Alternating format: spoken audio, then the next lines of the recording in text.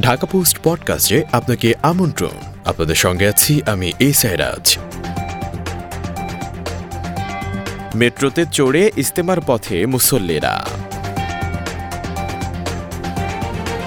টঙ্গীর তুরাগ তীরে শুরু হয়েছে তাবলিগ জামাতের সবচেয়ে বড় আসর বিশ্ব ইজতেমার প্রথম পর্ব। শুক্রবার বাদ ফজর পাকিস্তানের মাওলানা জিয়াউল হকের আমবয়ানের মধ্য দিয়ে আনুষ্ঠানিকভাবে শুরু হয় বিশ্ব ইজতেমা। এছাড়া আজ ইজতেমা ময়দানে অনুষ্ঠিত হবে জুমার নামাজের জামাত।